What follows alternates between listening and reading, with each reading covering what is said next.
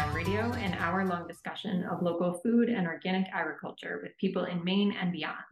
Brought to you by the Maine Organic Farmers and Gardeners Association in conjunction with WERU, your community radio station. Common Ground Radio can be heard on the second Thursday of each month at 4 p.m. on 89.9 FM and at weru.org. My name is Holly Cederholm, and I'm your host for today. We'll be discussing natural dyeing of plants and minerals with two fiber artists from Maine. Up first, I'll be speaking to Jude Shang. Jude has a lifelong interest in fibers and textiles. A knitter, weaver, and former shepherd, she focuses on dyeing natural fibers raised and spun in Maine with plant material grown in her dye garden or foraged locally for workshops and to sell. Jude, welcome to the show. Good to be here. So I'd like to start by having you tell me about your dye work and how you came to be interested in natural dyes. I think I was always interested in color, but really got started in natural dyeing in the early to mid 70s when I found a book in a used bookstore about natural dyeing and bought it, even though we were living in a fifth floor walk up on the Lower East Side with two very, very young children. And it wasn't until several years later when I had an opportunity to really give it a try. What was that first dye project that you tried? Let's see. It probably was something like goldenrod, which turns out is a very good dye. All of the goldenrod species work very well, with anywhere from a nice clear yellow through to deep golds and even greens. So that's where I started. So for those of us who are not familiar with dyeing, what is the difference between using natural dyes and synthetic dyes? Well, natural dyes have been used for thousands of years, and thanks to archaeologists, especially in areas like desert environments where things are very dry and don't rot easily, and recent advances in chemistry, the scientists are able to analyze not only what fibers were used by different peoples around the world, but actually which plants. So more and more information is becoming available, and I find that really exciting. And then in the 1850s in Germany and in England, chemists were looking for ways to produce cheap dyes that could make them a lot of money. The Bayer Corporation started out in dyeing, and they did develop a whole series of chemical dyes, which became very popular and could be used on all kinds of fibers. And until kind of the recent revival of interest in natural dyeing, probably in the last 20 years or so, very few people were continuing with the old technology. So you mentioned that science has been exploring some of the fibers that these natural traditional dyes have been used on. I'm wondering, how do natural fibers such as wool and mohair and angora from animals and linen, cotton, and hemp from plants, how do those interact with natural dyes versus synthetic dyes? In general, they do very well. Synthetic dyes that aren't derived from plant material, like some of the nylon sort of developed in the last 100 years, do not take the natural dyes at all well. So something like a typical polyester just doesn't work. But the natural dyes have a real affinity for the natural fibers, although in general, fibers derived from plants like linen, cotton, ramie, hemp do not take the dyes as well. The colors aren't as deep and saturated, which is what I'm always going for. I really like the really strong colors that I can get from animal fibers like alpaca and wool, silk, of course, and many others. One of your goals in dyeing is to get these deep colors. So can we step back and cover the process a little bit of dyeing and go over some of the key components? I know when I'm reading about dyeing, which is something I've never done, there are a lot of terms that come up, such as scouring and mordants, and I don't really know what all of those mean. So I'm wondering if we could just start at the beginning and you can offer an overview. Sure. So whatever fiber you're going to use, first it has to be nice and clean, free of any dirt or oils. So it could be lanolins, it could be oils used to process fibers into nice threads, which could be done in factories where in order for the threads to run through machinery, there's often some sort of an oil added. When you buy certain yarns directly from a mill, it's often advised that you wash it before you knit or crochet or weave or anything to reduce any of that residue.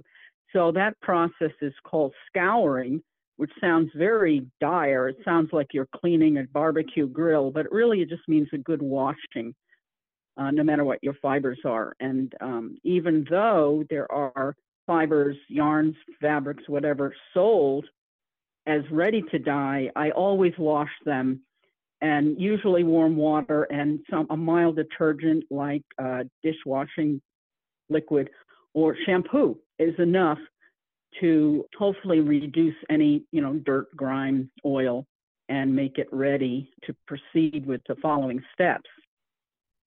And what steps come after scouring?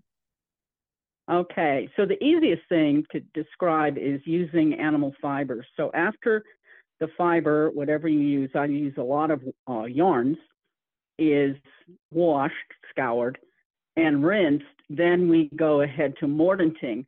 Mordanting is the adding of a metal salt, for a technical term, to the fiber, which helps permanently bind the fiber to the eventual dye. And it comes from an old French, actually older Latin word meaning to bite. So mordant is a chemical that bites onto the fiber and bites onto the dye. And there have been many used in different parts of the world over the centuries, but I typically stick with an aluminum salt, which are very safe to use. They're used in foods and medical and cosmetic uses as well. So there's not a concern of environmental harm or harm to the dyer. And it's used in very small amounts, and it just has the effect of making the dye permanently locked into the fiber. And after the fiber has been mordanted, sort of primed, if you will, for the material to hold color, is that when you introduce the dye plant? Yeah. Typically, after it's mordanted, you rinse again just to make sure there isn't any excess of anything. And then you can go right into dyeing, which can be done without heat for some dyes, but it takes longer, maybe hours or days. Or in others require some heat, and using natural things like wool, one wants to keep the temperature modest. I typically keep it under a simmer. I'm looking at something like 160, 170 degrees at the most, to be sure that all of the dye is absorbed without harming the fiber. And the important part of this in the pot that you're using is that the material you're dyeing can float freely in the pot. It can kind of swim around. You turn it now and then to make sure all particles of the fiber, as it were, absorb the dye, unless you want to do some fancy sort of tie-dye effect. But normally, if you want to do a nice, even job, you might put 2 skeins of knitting yarn into a 4-gallon or 5-gallon cooking pot for that process to make sure there's lots of room for it to swim. I like the idea of thinking of it swimming there on your stove.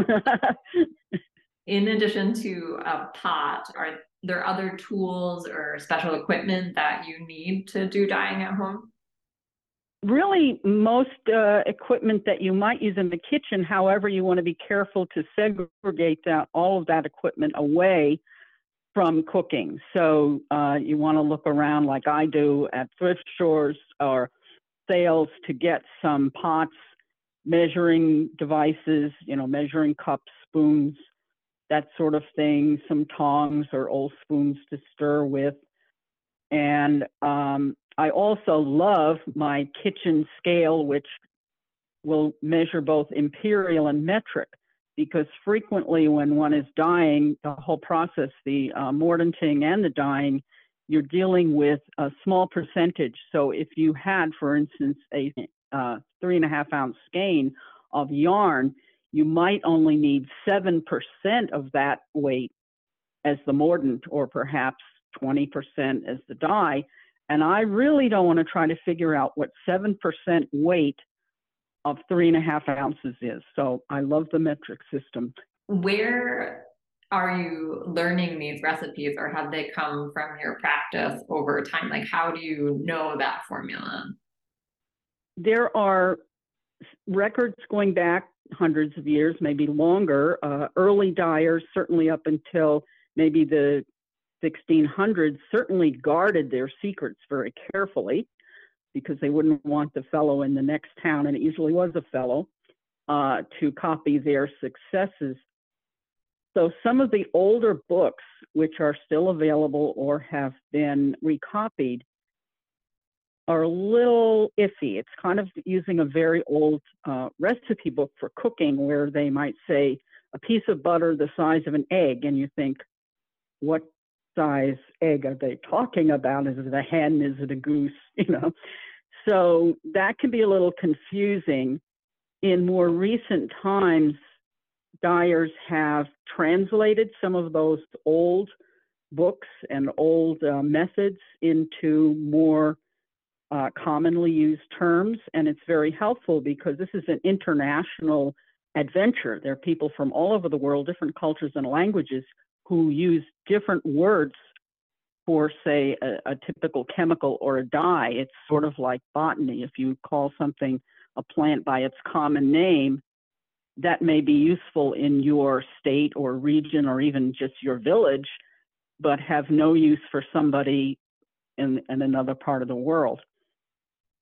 Well, speaking of botany, you grow a dye garden. So when did you start growing and cultivating plants to dye with? Well, I've been a gardener for quite a while. We have a couple of acres here in South China in our new home, or forever home. I've lived in different parts of the country, and we have a large vegetable garden, and I'm growing and planting more native plants. So I have a dye garden, and I did this in previous places. I grow, I think, probably a total of about 12 different plants, but I'm down to 4 or 5 that are really my favorites, just being the best or not too repetitive. Many, many natural dyes give us yellows and tans and golds, and there's only so many of those that I really want. But I do grow 6 or 8 different dye plants in a reasonable amount, and dry the plants or the leaves or the flowers, whatever's used, for use throughout the year. What are some of your favorite plants that you grow in your garden? One of the big favorites is a particular coreopsis that is actually called commonly dyer's coreopsis, Coreopsis tinctoria. And the tinctoria, in its name, tells you it's a dye plant, and it has the ability to dye various fibers, anywhere from a yellow to a peachy to an orangey, or by raising the pH, and pH comes into this a lot, you can get a really vibrant reddish orange. So that's a lot of fun. When I do workshops, I often include that plant so that we can all see how the color can be modified and changed with the simple addition of something like some ammonia or washing soda to raise the pH a little bit. So that's a lot of fun. I didn't realize that you could have a color shift that way by playing with the pH. That's really interesting. It is fun.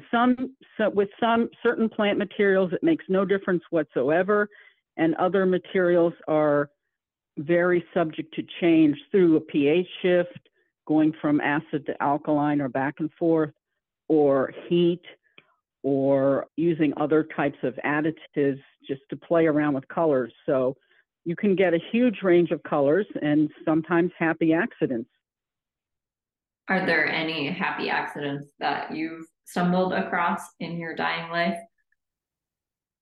Well, I don't think I've discovered anything new. I like to tell people who are interested in learning at a workshop or something that because this has been done for thousands of years, you're probably not going to find anything that someone else hasn't tried. But one of my favorite experiments was using dried red onion skins, which occasionally will give you a mossy green instead of the usual tan or orangey colors that onion skins do. And I've only been able to achieve this once or twice in over 45 years. It could have been the soil it was grown, the time of year, the content of the water. There are many, many variables involved in dyeing. So this is something for people who don't mind surprises. I think people who like predictable results might be frustrated. In addition to dyers, coreopsis, what are some of the other plants, maybe not on the orange-yellow spectrum, that you are able to cultivate in your garden or here in Maine? Okay, well, there is a particular kind of indigo called Japanese indigo, and the current botanical name is Persicaria tinctoria. And it does very well in our environment because Japan is also at the cooler end of the temperate climate. And that will give you anywhere from a simple kind of an aqua pale blue to a deep, dark indigo blue, but one would have to grow huge amounts of it to do that. So I happen to love aqua, so I'm perfectly happy to grow kind of a 5x5 plot of the Japanese indigo, and then I can dye some wool or silk or whatever with it. So that's a really pretty color. And then some of the plants that I can forage locally will give me different shades of different types of brown, from a chocolatey brown to a rusty brown. Greens are a little difficult, but when one gets into natural dyeing, one discovers that even if they weren't really fond of yellows and oranges, that they're so ubiquitous in natural dyeing that you come to love them. Are there other yellows and oranges that you're particularly fond of, plants that turn things yellow and orange? Well, goldenrod is very good. It's a very good dye, and by good, I mean it's light fast, that exposure to UV light won't change it, and that's an important part. Sometimes one sees people who haven't really learned the skills or aren't really interested in, let's say, truth in advertising, using materials or methods that don't create light fast dyes. When I'm doing things to show or to sell, I want to make sure that the color's going to last, or if it's one of those pretty but not so great colors like my tea cozy here, which is a greenish, aren't going to be exposed to bright light. So that's part of it. The yellow cosmos, there's the usual pink and white pretty cosmos flowers. The yellow to orange cosmos, which is often grown in gardens, gives a nice yellow. It's tricky to get red. Well, it's not so much tricky. It takes a while. There's a plant called madder. It's a little shrub, uninteresting looking shrub that you can plant in the spring here in Maine. And 3 to 4 years later, you dig up the whole shrub, cut off all the roots, wash them, dry them, pound them into a powder. You can also buy it ready-made as a liquid if you don't want to wait 4 years. And that gives you a range of red tones, anywhere from pinky reds to salmony reds to red, fire engine red, to purples. And that's something that's fun to grow. It just takes a while because the only part of the plant that really provides the color is the roots. So if folks are interested in dyeing like that, they should plant that next year. Yeah. Start now, or, you can get a foretaste of it by buying a powder or a liquid and just paying other people to do more of the processing, as the case with so many things that we consume. I wanted to circle back to some of the forage plants. You mentioned foraging plants for using in your dyeing. What are some of the things that you find in the landscape around you? Well, let's see. We covered goldenrods, Queen Anne's lace, which is certainly invasive where I used to live in Connecticut, and becoming so here, gives you nice yellows. I've gotten some nice greeny tones from willow leaves. Some barks and some woods give nice tones. The clippings from my pear and apple trees, when I prune them, give kind of pinky beiges, which are quite good. I also have been able to get some bark from chestnut trees. I don't have any here on my property, but the inner bark of chestnut, if you peel away the bark, there's the grayish outside, and then the inner bark is a pretty chestnut, orangey red, very fibrous, and that can be used and gets a really nice chestnut color. So if you happen to know someone who has some chestnuts, you can get in line for those trees, because the traditional chestnuts only live to be about 20 or so years old. So unless we continue developing healthier chestnuts that resist chestnut blights, that's really the only source. So that's a particularly fun color to get. You are listening to Common Ground Radio on WERU 89.9 FM. I'm Holly Cederholm, and on today's show, we're talking about using plant materials grown and foraged in Maine to naturally dye textiles. I'm currently in conversation with Jude Shang. So Jude, when we were talking about the dyeing process earlier, we talked about putting the wool or material in the dye pot, but I'm wondering, do you make like a tea with the plants to kind of like extract the color into the water? That's pretty much how it works. It's sort of like making tea or soup. And you can put the fiber and the plant material and the mordant all in one pot. It's a little less exact, and then you may end up with all kinds of bits and pieces of plant material stuck all over your fiber. So it's a little wasteful, it's a little uncertain. So the usual way is to just cook up, for most dyes, just cook them up, whether they're dry or fresh, and then strain out your tea or your soup, and then add your fiber materials, which are already wet. That's important. If they go into the pot dry, they don't evenly soak up.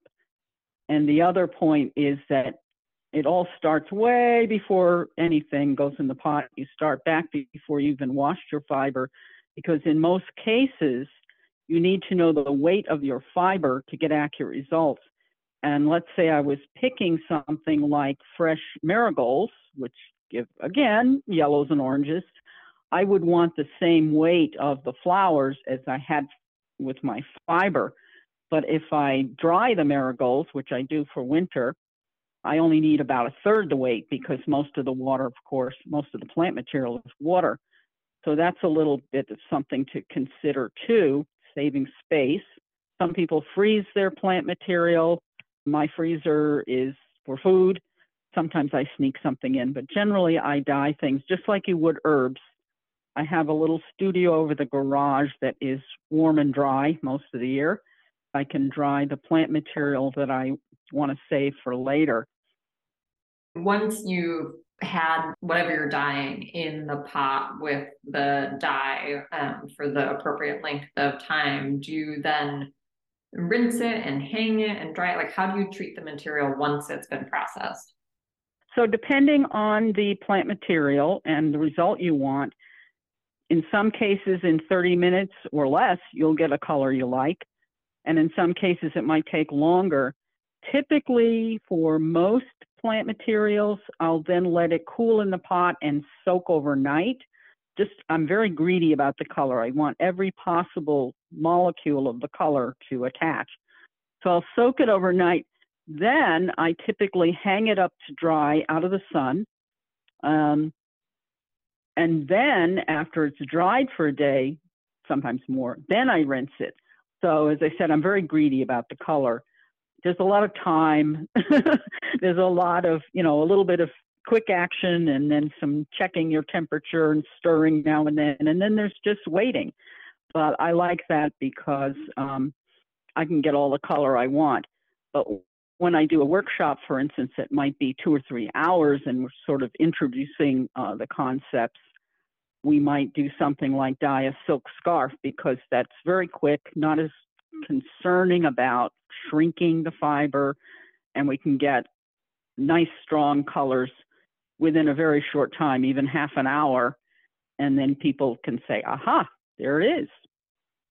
I looked at some of your workshop offerings, and it seems like you have such a great world that you bring people into in terms of the dyeing process and the different plants you can use and the different dyeing techniques. And I saw mention of tie dyeing and over dyeing, and I'm wondering what those techniques are and when you would use them. Like, what are you hoping to achieve? Well, in over dyeing, which is pretty commonly done because certain colors are hard to achieve in nature, we look around our green world, but as we're experiencing right now, the chlorophyll on these deciduous trees is chemically breaking down, revealing the yellows and orangey colors, even some reds that were there all along. So chlorophyll is delicate, and it doesn't like heat. And in case of our trees and leaves, it gets old. So in order to get really good greens, it's been very common to first dye something with a very good, strong yellow, and then take that same fabric or fiber and then dye it with indigo, which is an entirely different process than the kind of dyeing I've been describing. Or in Northern Europe, British Isles, there's another plant that has some attributes, some chemistry of common indigos called woad. The old, what we learned in nursery school, yellow and blue make green.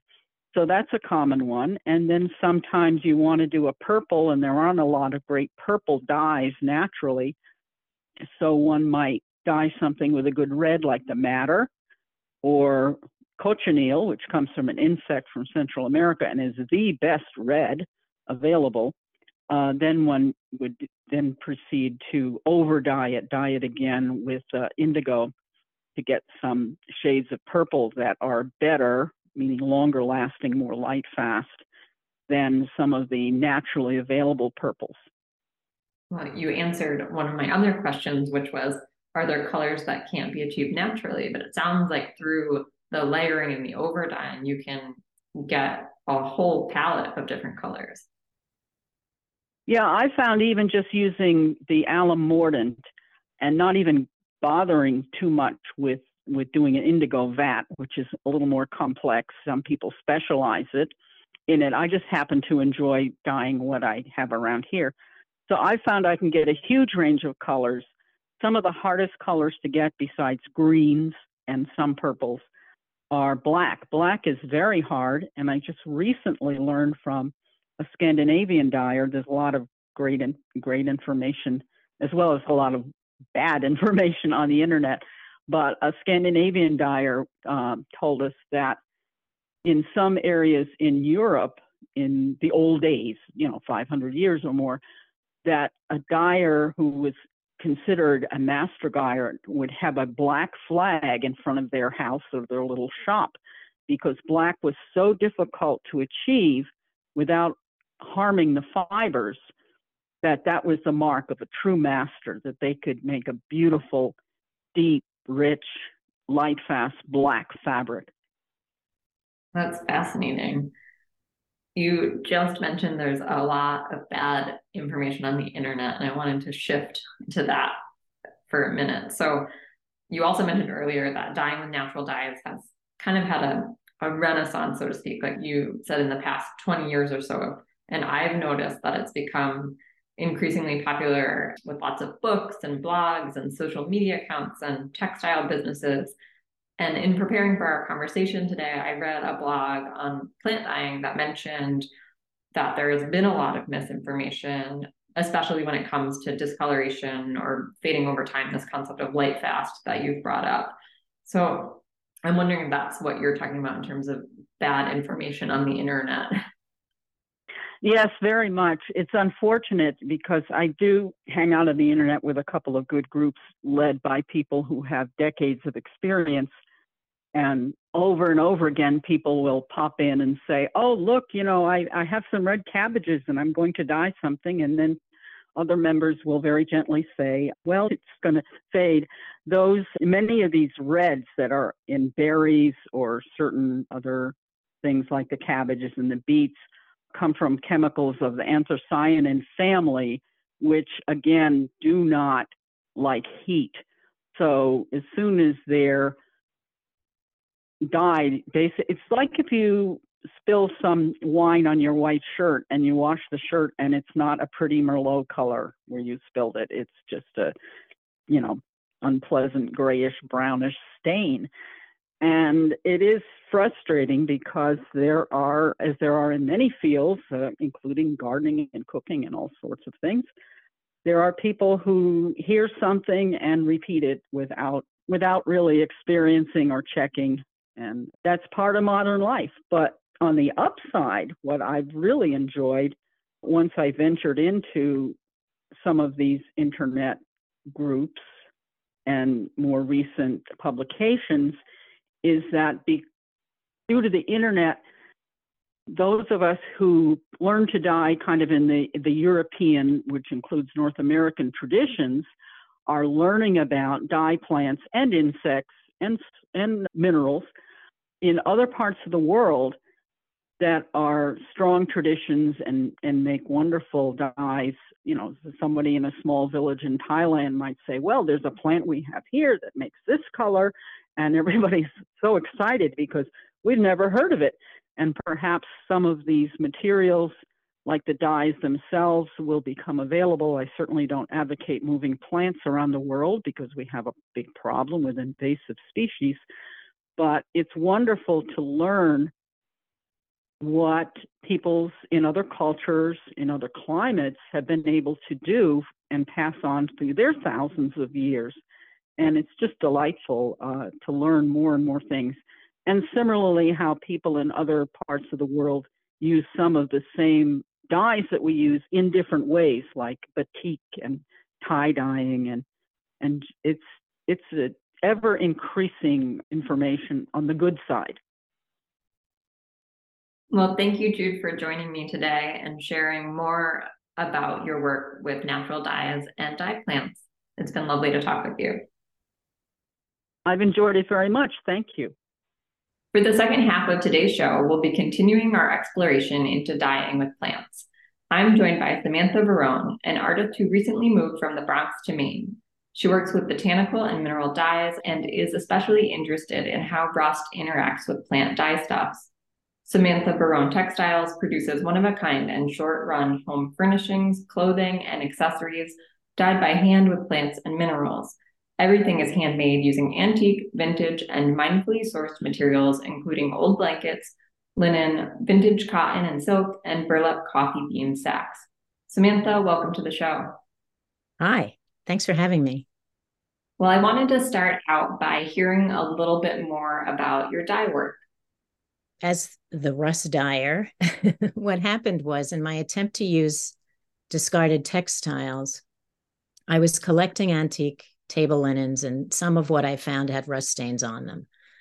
I momentarily thought about dyeing over or bleaching them out, but decided it would be more interesting to work with the marks.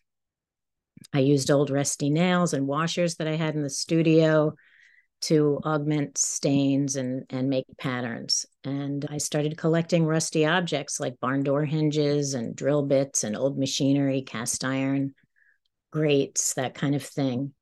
And found that rust, it was just a really wonderful regenerative dye stuff. And we'll talk about regenerative and sustainability.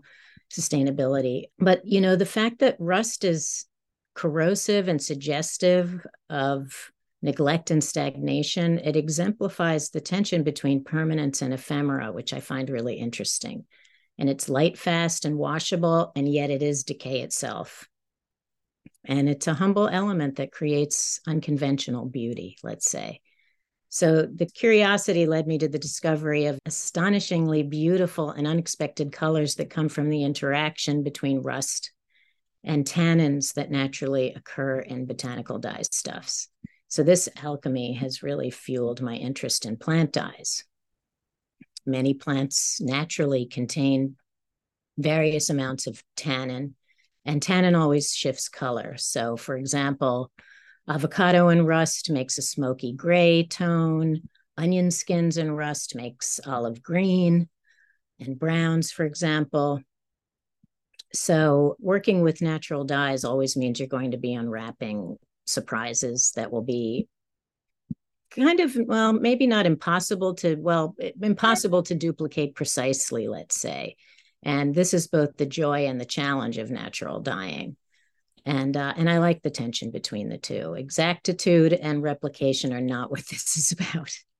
So earlier in the show, I talked to a dye artist who was telling me a little bit about mordants as part of the dye process. Is rust or the iron in the rusty elements that you're collecting, is that acting as a mordant? Yeah, for sure. It's not about exactitude and replication, but there are elements of discipline. It's not all random and anarchy in the studio. So basic knowledge of chemistry is useful, and mordants like, iron, the iron of rust, help color to adhere to the cloth. And afterbaths, an iron afterbath can change the color in both subtle and dramatic ways. So while it's not possible to match colors precisely, it is possible to get close and gradation of color among, say, a group of napkins or placemats. And what I like to call, an addition. Each addition is unique and interesting, depending on the dye bath. Just backing up a little bit to how you got started being interested in dyeing. Were you already working with textiles and fibers when you started on this rust journey and exploring rust and dye, or were you doing other forms of artwork? Yeah, I've been working with textiles for a really long time, and I guess I've always really been interested in it. This style of making has always been percolating. I guess I learned this from my mother. My mother's sewing and mending of her clothes. I can recall at the age of 10 or so, I was mending and patching a favorite pair of denim shorts. And I see now how this was kind of a decisive moment for me in my childhood as a maker. I can still picture those shorts with lots of scrap fabric patched and stitched over. So mending a beloved object rather than tossing it, and buying something new, it just didn't occur to me then. I wanted those shorts and I wanted to mend them. So, this idea of making things from antiquated old objects, remaking things, has always been part of my sensibility. And I think that, living with beloved objects that have meaning and accepting that they change over time is a different sensibility than what we're used to, buying new and replacing and novelty and trying to maintain newness and, a pristine condition. That's, it's sort of a reframing of, how to think about consumption in the world we live in today. So you happened to write an article for the Maine Organic Farmer and Gardener, which is MOFGA's publication. You talk about this sustainability and reusing materials, and specifically around dyeing with natural materials, with plants and minerals. And it seems to be part of an environmental ethic that you have.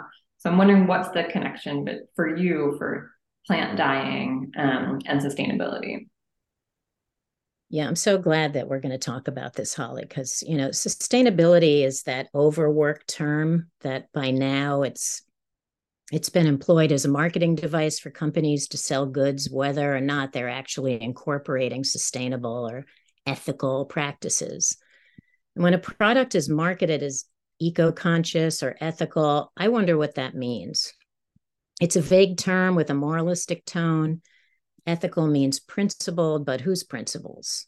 Equitable, but to whom? Conscientious about what? So this is where greenwashing comes in. And I like the word sustainable because its synonyms drive home the salient point in a clear way. To sustain is to nurture, to support, to defend, to preserve. And this applies to how I make dyes and create goods. I love the word ecology, actually, too, possibly because I'm a child of the 70s. Ecology is simultaneously environmental science and the political movement to protect it. And I suppose that's why when I moved to Maine, I wanted to be connected to MAFCA and the idea of reciprocity that the botanist Robin Wall Kimmerer speaks so eloquently and urgently about, that the earth sustains us and we have a responsibility to sustain her too. And, that just reminds me of the kind of interconnectedness of everything. Like take farm to table, food is pharmacy, that's FARMACY. And, the movement away from big agriculture and big pharma and, the intersection of food, pharmacy, natural dyeing, and handcraft goods. Like I really like the interconnectedness of all of that. And I think that's what really drew me to MAFCA and what, kind of made me want to move to Maine too. I moved here, having survived the perfect storm of pandemic, societal reckoning, my mother dying of Alzheimer's disease, and, finding refuge in the natural world. And I feel incredibly fortunate to have this choice, and I definitely don't take it for granted. Some of your work that I've seen really plays with the natural world in Maine. You use seaweed in your dyeing. Can you talk a little bit about that? Yeah, seaweed and invasive weeds have been kind of, my main experimentation since I got here. Seaweed is really interesting. I've been doing bundle dyeing and creating dye baths with it. I'm still very much in the experimentation phase. And I think about the way we forage and harvest dye stuffs, plants is important, right? So, I want to be careful about how I harvest the seaweed. I don't want to take too much from one area. I like to try to gather it that's already kind of washed up on shore and see what I can do with that. I really like gathering wind-fallen plants, stuff, leaves and things and branches. So, that's all in the mix. But yeah, seaweed, there's more to come with seaweed. I'm still very much experimenting with it. I also saw some of your fabrics that are sold at MAFCA's storefront in Freeport, the Maine Organic Marketplace. I just saw a picture of them, but they were dyed using invasive Japanese knotweed. So you mentioned dyeing with invasives, and the product tag describes using knotweed as, quote, a part of a sustainable regenerative design practice, end quote, which is what we're talking about right now. How did you come to use Japanese knotweed in your dyeing practice? Well, it was really like everything, like all the ways I've kind of come to natural dyeing, it's by accident. I was staying with my aunt and uncle before I found my house here in Pownell, and they're in South Freeport, and they have massive amounts of Japanese knotweed. So last fall, I asked my uncle's gardener to dig up some of the root for me, and I would try dyeing with it, and it just made this.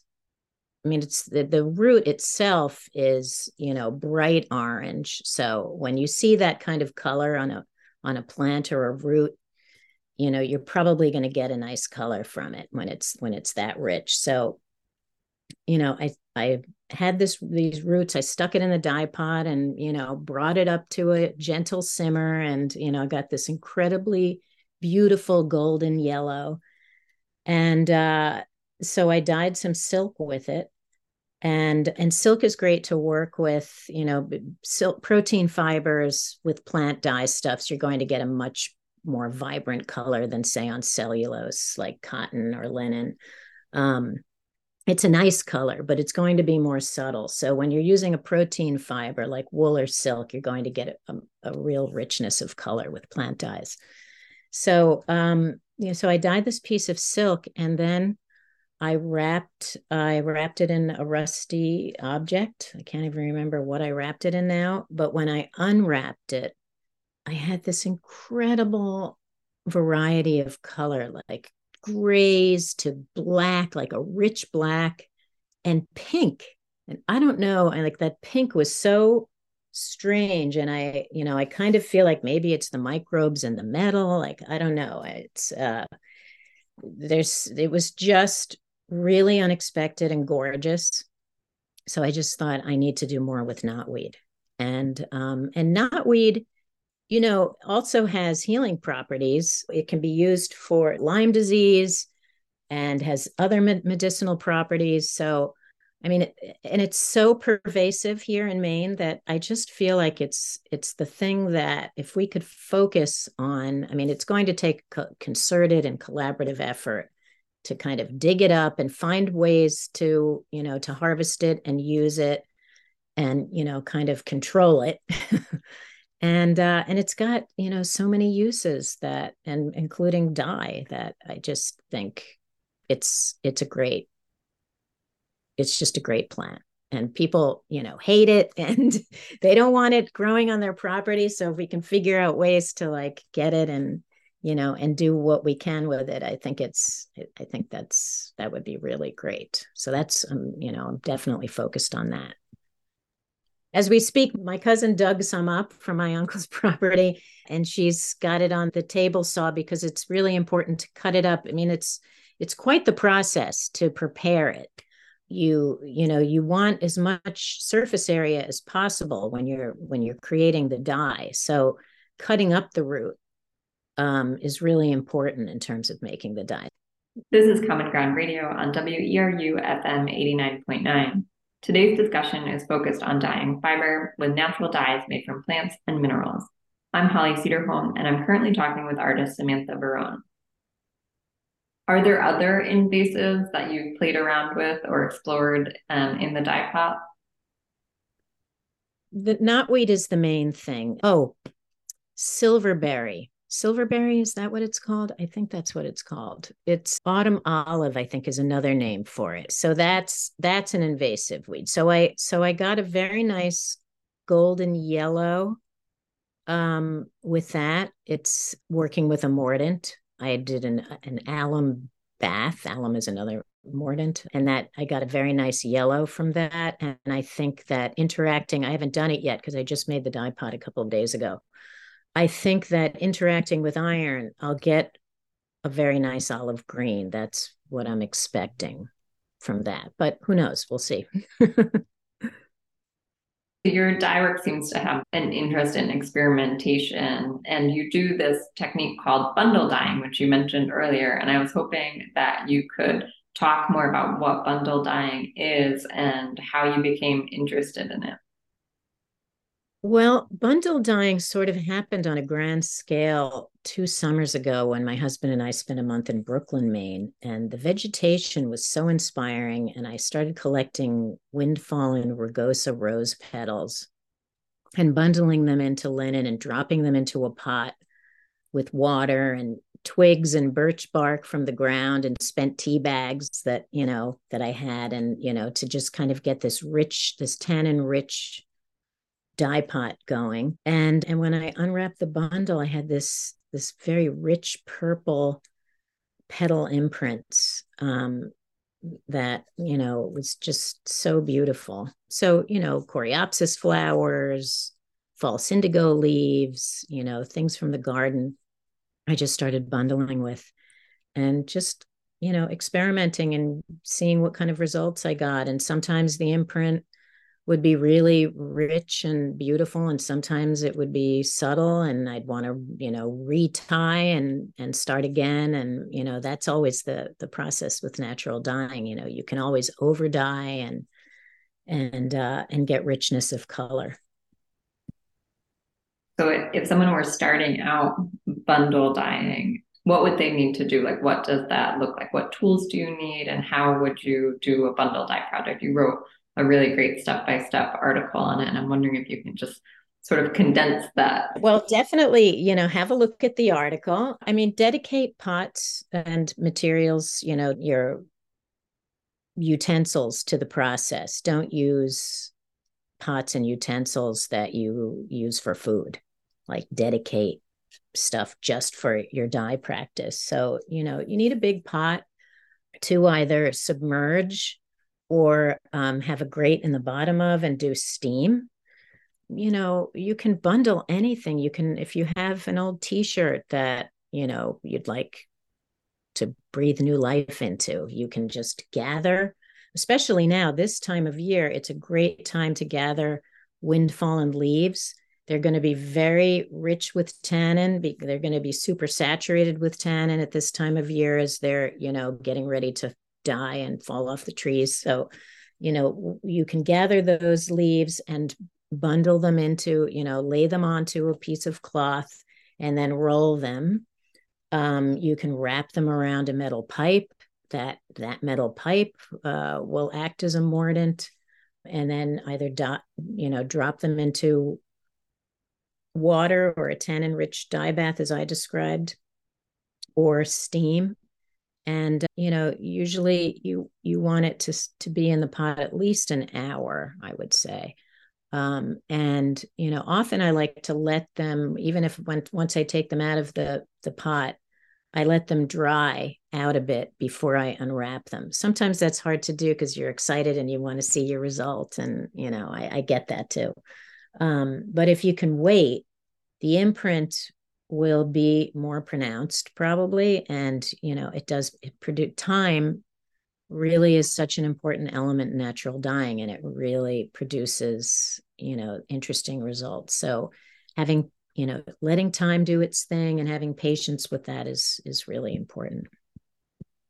And for someone who hasn't seen a bundle dye piece of fabric before, like when you unravel it, it will, like you're saying, it has an imprint. So it'll have the shape of the leaf or whatever plant material that you're rolling up in the fabric. Is that correct?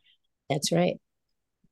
Are there other favorite dye materials that you like to work with? You mentioned windfall and some invasives, but are there certain colors that you really like or plants? I'm curious what some of your favorites are. Yeah, well, I like using food waste too. Food waste is really important as a dye stuff too. I especially like avocado skins and seeds and onion skins. Onion skins, you can gather at your grocery store, and your greengrocer may thank you for it by cleaning out the onion shells that have collected there.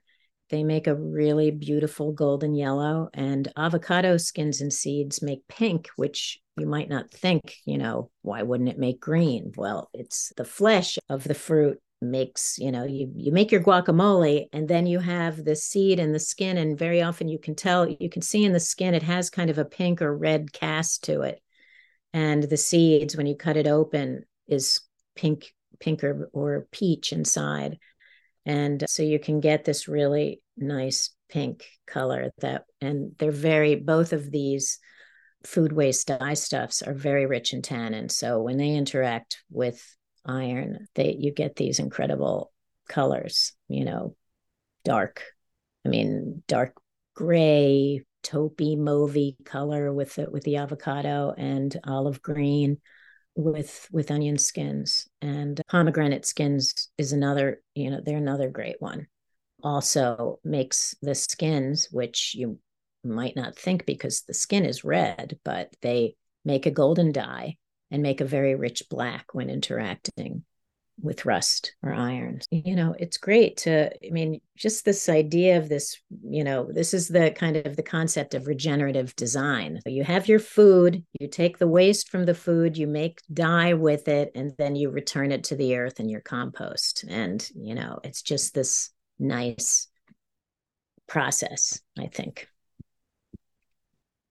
Where are the textiles that you're dyeing? Where do they end up? So you sell some of them, or do you? I have a website. I've got some kitchen towels at the Maine Organic Marketplace right now, and I'm hoping to be working with other places around Maine. I'm still getting settled here, So, there's more to come. I mean, I'm a New Yorker, so I'm a city girl.